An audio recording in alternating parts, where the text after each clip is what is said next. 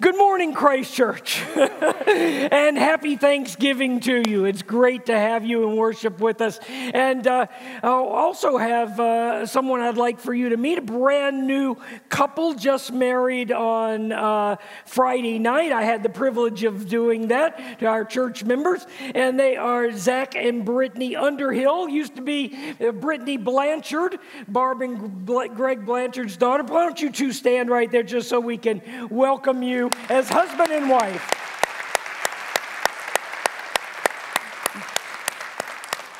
Well, you know, today I'm continuing in this series called Defeating the Enemy.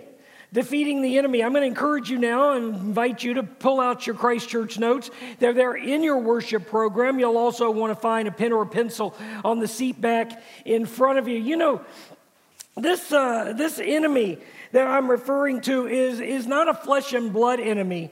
No, it's more than that. In fact, this enemy is more powerful and more cunning than any enemy made of flesh and blood. It's an enemy that lurks in the shadows and an enemy that invades the mind.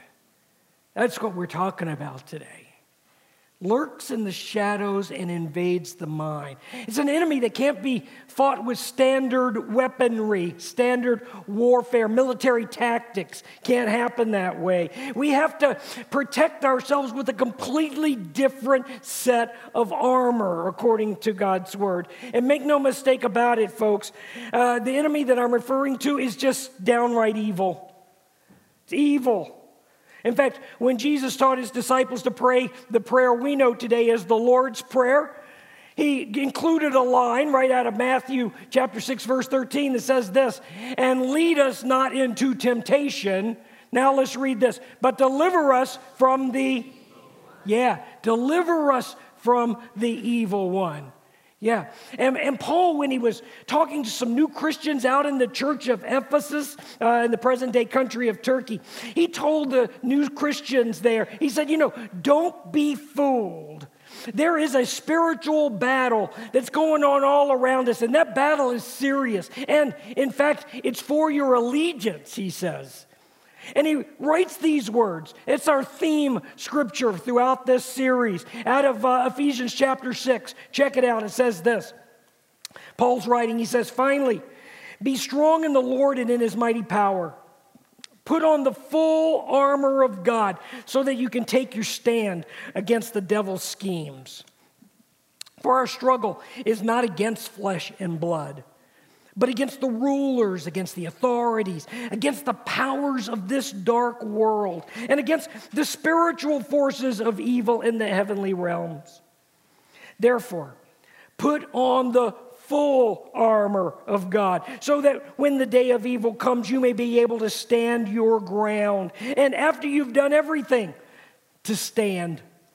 Stand firm then, with the belt of truth buckled around your waist. Take the helmet of salvation and the sword of the Spirit, which is the Word of God."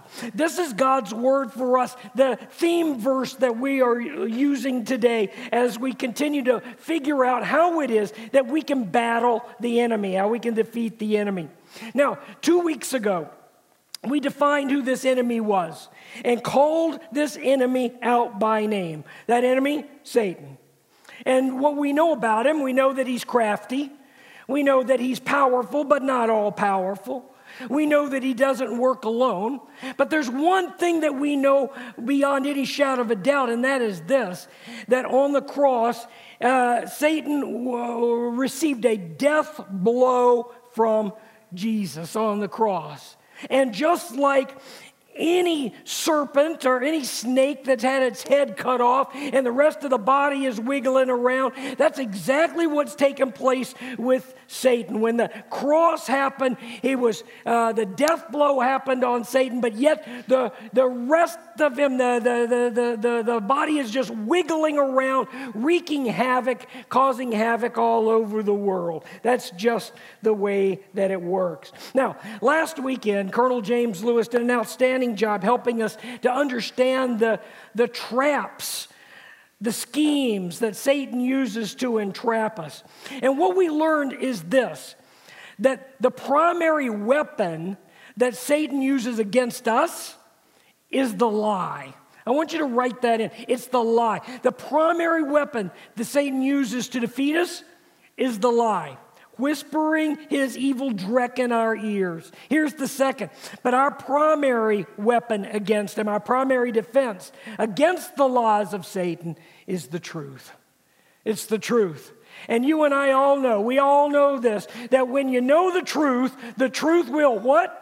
Set you free. That's exactly right. When you know the truth will set you free. Now, I think that's why the Apostle Paul was telling those new Christians over in Ephesus that if we're going to stand up against the evil schemes of the power of this dark world, the spiritual forces of evil, the first thing they needed to do was to put on the belt of what? The belt of truth. That's what we learned last week. It's the belt of truth. It's in their scripture that I read today. The belt of truth. That was the first part of the armor. Now, what we know about this is that the belt was absolutely critical imagery for Paul. In fact, Paul used this imagery that he knew the folks in Ephesus, they knew well. Paul knew this well. And it was the imagery of the armor, the full armor of the most powerful army in the entire world up to that point. And that was the Roman soldier, the army of the Roman soldier, the armor of the Roman soldier. And you can see here the belt of truth or the belt the Roman soldier was wearing, and the belt of truth, the spiritual belt of truth that Paul was talking about. And it's absolutely true. You learned last week that one of the first things that the belt does is to protect the loins of the soldier, but it also holds the breastplate in place, this breastplate that protects the chest here. And it also does one other thing. It keeps the soldier's sword here at the ready. It was right there on his waist, right there at the right height where he could pull the sword out and defend as he needed to defend with the sword. And so, using the same imagery, Paul is saying, look, that if you want to take your stand against the evil one in this world, what you need to do first is put on that belt of truth to protect yourself against Satan's lies, because his primary way that Satan gets to us is the lie. Now, he tells us now, after he says take up the belt of truth, he tells us to put on the helmet of salvation. Check that out. It says take the helmet of salvation. He's talking about putting that helmet on. Now, one of the most notable pieces of a soldier's armor was the helmet. Go ahead and put that up. Here it is. You see the soldiers lined up there with the Roman helmet. Now, this was an incredible piece of armor. And I've got to say, before I even go for any further, you know that every single piece, every piece, one more time, every piece of the armor that the soldier wore was designed to protect the vulnerable areas of a soldier's body. The helmet, no different. In fact, the helmet was made out of metal. You can see that there is a band right here. Maybe you can see that band. You can see it on this one and this one and this one. And that band was there to protect the forehead of the soldier. There was a piece of this helmet that extended down to cover the cheeks on both sides, cover the cheeks and the chin. Then there was a piece of the helmet that extended down the back of the neck to protect the back of the neck. Now, it is true that much of the armor that the soldiers wore was specifically designed to protect against the arrows of an enemy, but not so for the helmet. It wasn't to protect against an enemy's arrows. It was to protect against an enemy's, anybody know? Sword. That's exactly right. To protect them against the sword. And what Paul knew, as well as those who made up or designed the armor, the Roman soldier's armor, they knew this, that if an enemy could penetrate any piece of that armor, They knew it would bring sure and certain death to the soldier. And that's why, as Paul was saying, look, you and I, we're fighting an enemy, and it's nothing to play with. We're fighting an enemy that wants to defeat you. We're fighting an enemy that desires that you be brought down. And you need to suit up in this full armor of God and protect yourself. And you know why? Listen to this. You think about this. Why did Paul feel that the helmet was so critical for us to protect ourselves in this spiritual battle? Let me tell you. Because Satan's attacks come primarily against our minds. Remember? His biggest piece is his lie. He lies to us. He tries to convince us that what he's whispering in our ear, what we're hearing, what we're experiencing, are our own thoughts and not his. Because he knows that if he can convince you and me that what we are thinking or feeling or experiencing or hearing in our head is our own thoughts, we are far more apt to believe them. We're far more apt to believe them than if we know. I mean, he doesn't like knock in and say, oh, by the way, this is Satan speaking, and this is what I want you to do. Because what would we do? We'd say, get away. I'm not going to be listening to you. But if he convinces you that what you're thinking are your own thoughts, then he's got you. He's got you. In fact, wise old King Solomon, right out of the Proverbs, knew exactly that statement was true. Matter of fact, this is what he said in Proverbs chapter 23, verse 7. Check it out. It says, "For as a person thinks in his heart, so what is he?" So is he, in other words, what you think is what you become. Right? What you think in your heart is what it is that you become. In other words, what we think determines our actions, and our actions are a direct result of our thoughts. And the more we listen to the lies of Satan, the more that we believe them. And the more that we believe them, the further we sink into his traps, and the further we sink, then the deeper we go, and the more shame and the more blame and the more pain begins to control our mind. So folks, get this. This helmet of salvation is all about protecting your mind from the lies and the dreck of the enemy. That's what this is all about. Matter of fact, I was thinking about this week. Did you know that your mind, and science shows this is true, that your mind is like a digital recorder. Your brain is kind of like a digital recorder.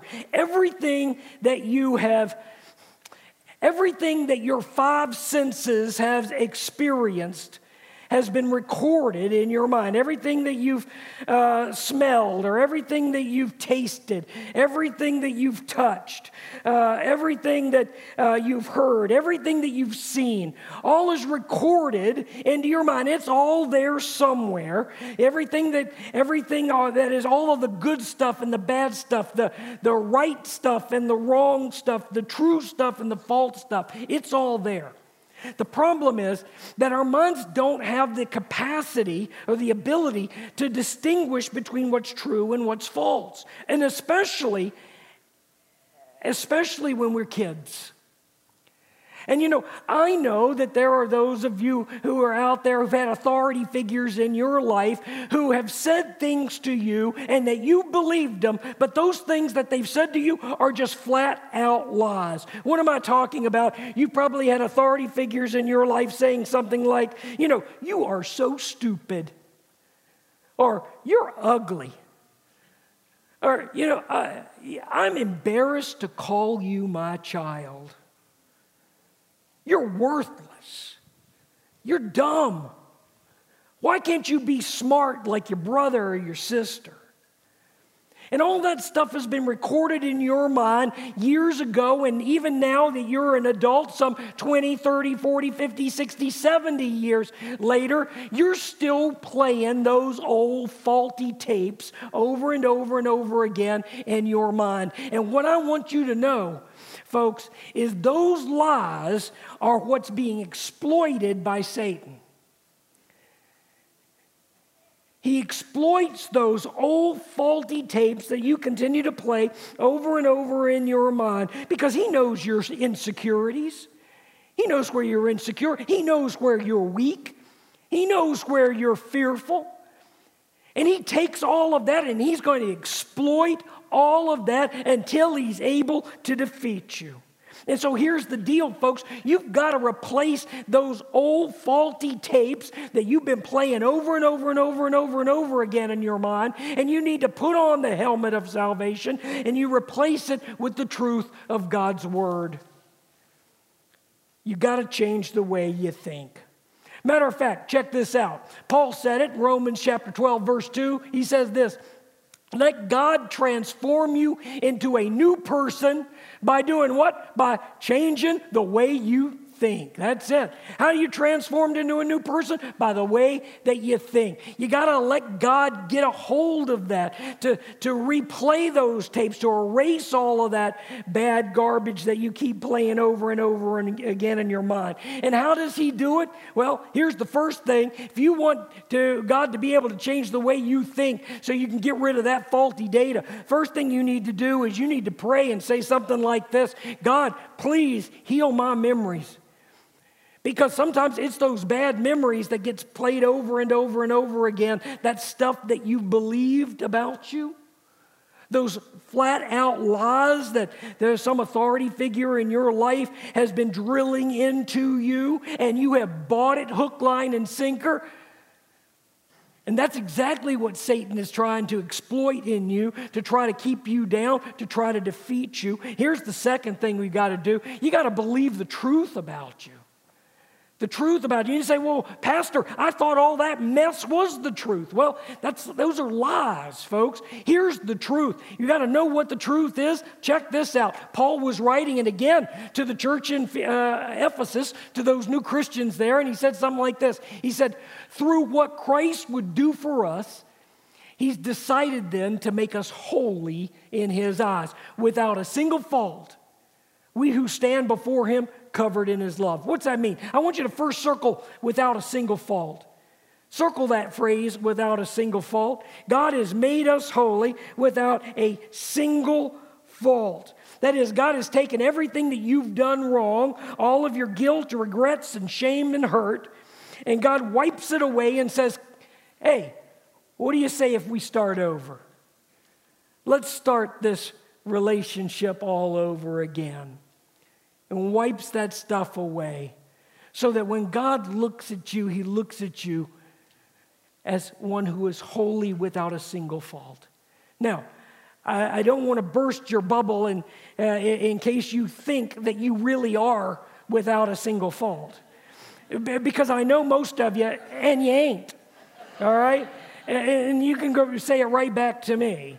You know, we're very human here. We love Jesus, but we're human.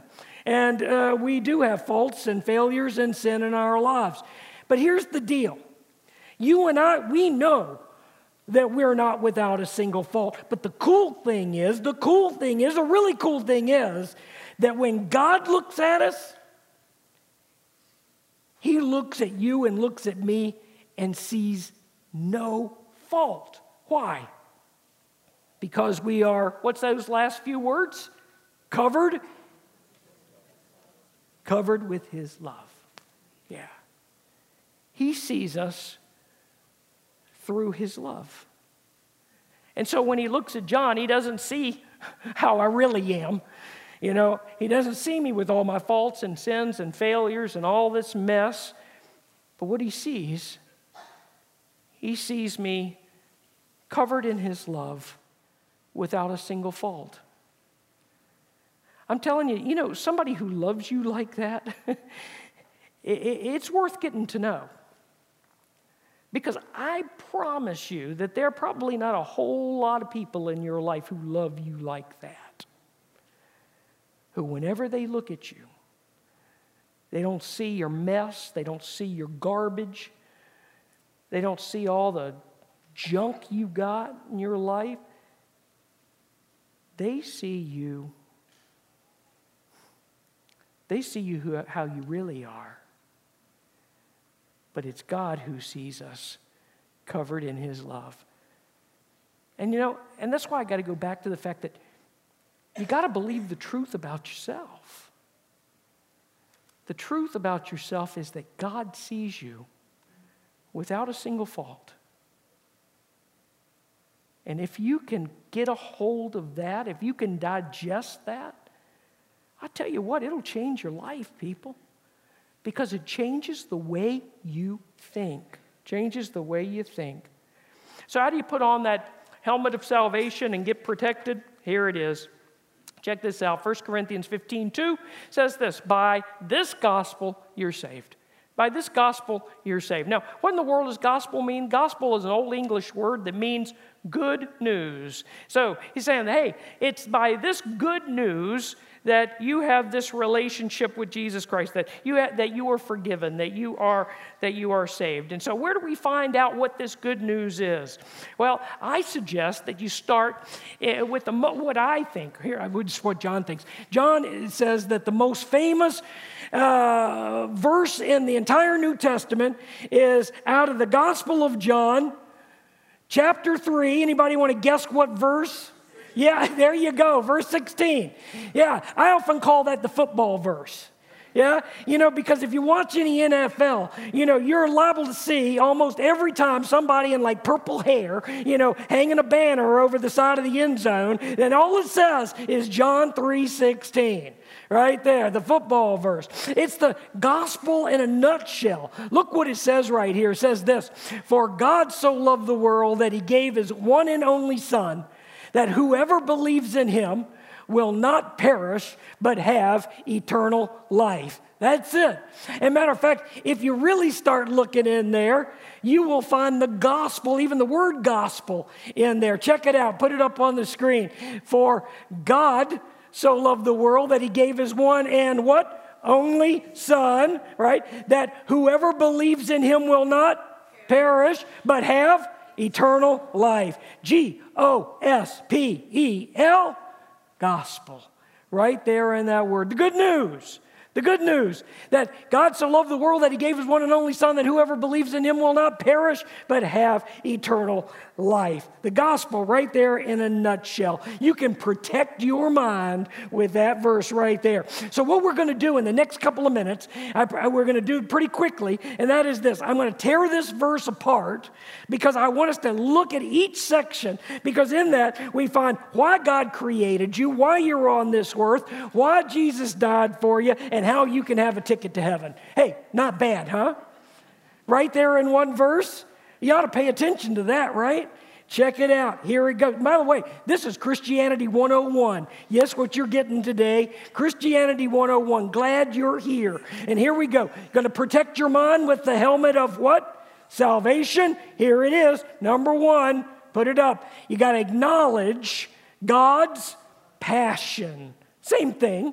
Somebody said love, but that's close. Passion for you. Acknowledge God's passion for you. Let's say it together. Acknowledge God's passion for you. What am I talking about here? What do I mean by that? What I mean by that is God loves you more than you could ever begin to think or imagine. His love for you is an amazingly extravagant kind of love. God has a passion for you. And there are so many people that I'm run into who think that somehow God is mad at them. That God is mad at them. And the reality is God's not mad at you. God's mad about you. There's a big difference in that, isn't it? To be mad at you and mad about you. God is mad about you. And the issue of the cross explains that. In fact, the Bible says right here in the very first line of that verse, our most famous verse, God so loved the world. He said so loved, circle so loved right there. God so loved the world. What's that mean? Well, think about it this way. The scripture teaches us in one very short verse that says God is what? Love. God is love. Now, notice it didn't say God has love, right? It says God is love. In other words, it's God's nature. It's the essence of who God is, this love that he has for us. In fact, the scripture tells us that everything God made, he made as an object of his love. That includes you and includes me. Pretty good, huh? Includes us, you and me, that we're objects of his love. And that's the whole reason that God has you here on the earth, is in order to love you. If you're alive today, you're here because God loves you. Now, when God brought you into being and created you, of course, he used the DNA of your parents. Nobody can deny that. But the reality is, once he made you with the DNA of your parents, he made you to love you. And that love is beyond your comprehension. It's almost like a dog trying to understand the internet. You know, when you try to understand God's love, it's like a dog trying to understand the internet. It is so deep that you just can't get it all. It is that extravagant. It is that incredible. It is that amazing. Matter of fact, check this verse out right here. 1 John chapter 4 says this. God showed us how much he loved us. How? By sending his son into the world. For what reason? So that we might have eternal life through him. Now, look at that. This is what? Real love. He sent his son as a sacrifice to take away our sin. In other words, God didn't just say he loved you. He showed he loved you. And then he proved to you that he loved you in the most expensive way by sending his son and our Savior Jesus on the cross. You see, when Jesus went to the cross and he was nailed up there with his outstretched arms like this, it was as if he was saying, I love you this much. I love you this much. I love you so much it hurts. That's how much God loves you. Even with his outstretched arms right there. And some of you might be saying, well, you know what? I've blown it. I've done so much, sinned so much that God couldn't possibly love me. Made too many mistakes for God to love me. No, that's not true. In fact, if you'd been the only person if you'd been the only person on earth who had sinned and screwed up, God still would have sent Jesus to die for you. You. And only you. I mean, that's unbelievable. How much God's love for you really is. So, he's got an incredible passion for you, and you've got to acknowledge that. So that's how you start to put on the helmet of salvation. If you're going to protect your mind against the evil schemes of Satan, you've got to acknowledge God's passion for you. That's the beginning of the putting on the helmet of salvation. Go ahead, next one. Here's the next thing you got to do. You've got to appreciate God's gift. Appreciate the gift of God. Appreciate God's gift for you. He's got a gift that's present, and that's his son. Matter of fact, the second part of our most famous football verse is, God so loved the world, that's his passion. Then it says that he gave his one and only son. There's your gift. Now, I want you to notice something. God didn't say here that he sent an angel. Did it say he sent an angel? No. Doesn't say he sent an angel. Doesn't say he sent a prophet. Doesn't say he sent a moral or ethical leader. Doesn't say he sent a good teacher. No, doesn't say any of that. But it says that he sent or he gave his one and only son. You see, Jesus never even claimed to be a good teacher. He never claimed to be a prophet. He never claimed to be a moral leader. He never claimed to be any of that.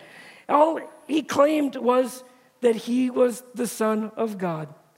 Now, C.S. Lewis said it so well. He said, this is John's version of C.S. Lewis, but he said this.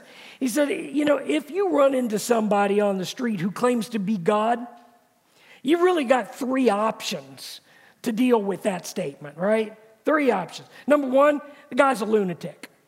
All right, that's the first option.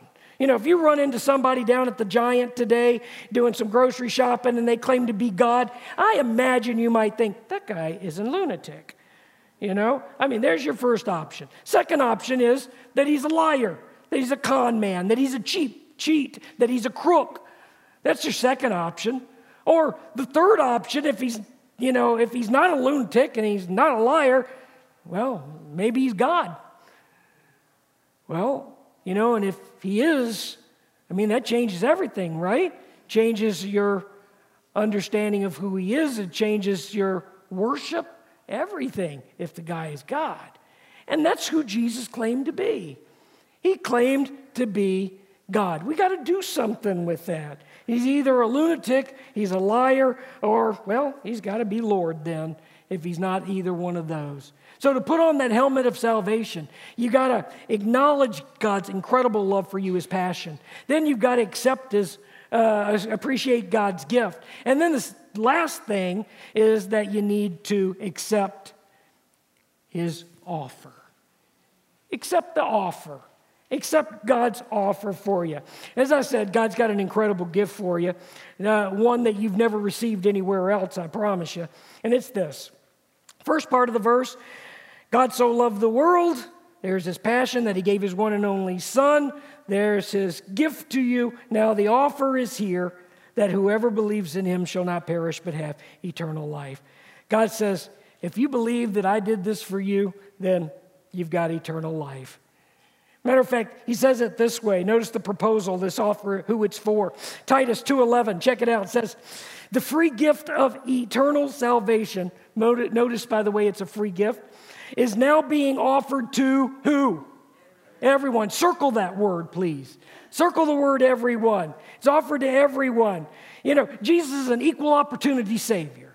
That's good news. Equal opportunity Savior. He wants to have a relationship with you. And how do you accept it? Right here, Romans 3:22 says this. God says he will accept us and acquit us. In other words, he will declare us not guilty if we trust Jesus to take away our sins. And we all can be saved in this same way. Love this. I love this next verse. By coming to Christ, here, listen, no matter who we are or what we've been like. Isn't that good? You need to underline that, I think. No matter who you are or what you've been like. I am grateful for the last part of that verse. No matter who you are or what you've been like. You know, it says that, if you just trust Jesus, you may be thinking, I've screwed up my life too much. Well, no, you haven't. You may be screwed up, but it's not too late. You might be thinking, I've gone so long without any kind of relationship with God. God's not going to want me. No, that's not true either. Doesn't matter who you are. Doesn't matter where you've been. Doesn't matter what you've done. Doesn't even matter who you did it with. God's love for you is just that strong. And there's only one condition to receiving it. You know what it is? It's trust. It's all about trust. It's not just about knowing Jesus. It's not about the head knowledge. It's all about the heart knowledge. If I could give you a scientific mathematical formula about all this works, even if I could do that, and I can't, but even if I could, and you say, yeah, that makes sense, I think I'll believe that. The scripture tells us that wouldn't be enough. Because it's not simply a matter about believing. Because believing is all about this. It's all about the head. But what Jesus is asking from each of us is this, is that it's got to be more than this. It can start here, but it's got to be more than that. It's got to be trust. It's got to be a relationship. You see, because mathematical principles don't work on relationships. Relationships are more than math. Relationships are more than science. Relationships have to do with trust. And that's exactly what God says about our relationship with Him. If you're going to try to figure it out by mathematical works, even then it's not going to be enough. I've said many times that there are those who may miss heaven by 14 inches. Because it never moved from here to here. See, what He wants is that relationship with you. It's all about that love. It's all about that trust. It's about that faith. And if you want that today, you can have it today. You can start right now and have it today. All we've got to do is offer ourselves in relationship to Jesus. So why don't we do that? Let's pray. Dear Jesus, I don't understand it all. I really don't. But I want to thank you for loving me. I want to thank you for coming to earth for me and for giving me a life so that I could go to heaven. I accept your free gift of forgiveness and salvation. Lord, I want to put on that helmet of salvation. I want you to be the Savior of my life and the Lord or manager of my life. I want to trust you, and I want to fulfill your purpose for me. I say to you today, come into my heart, Lord Jesus. This is the prayer I pray in your name. Amen and amen.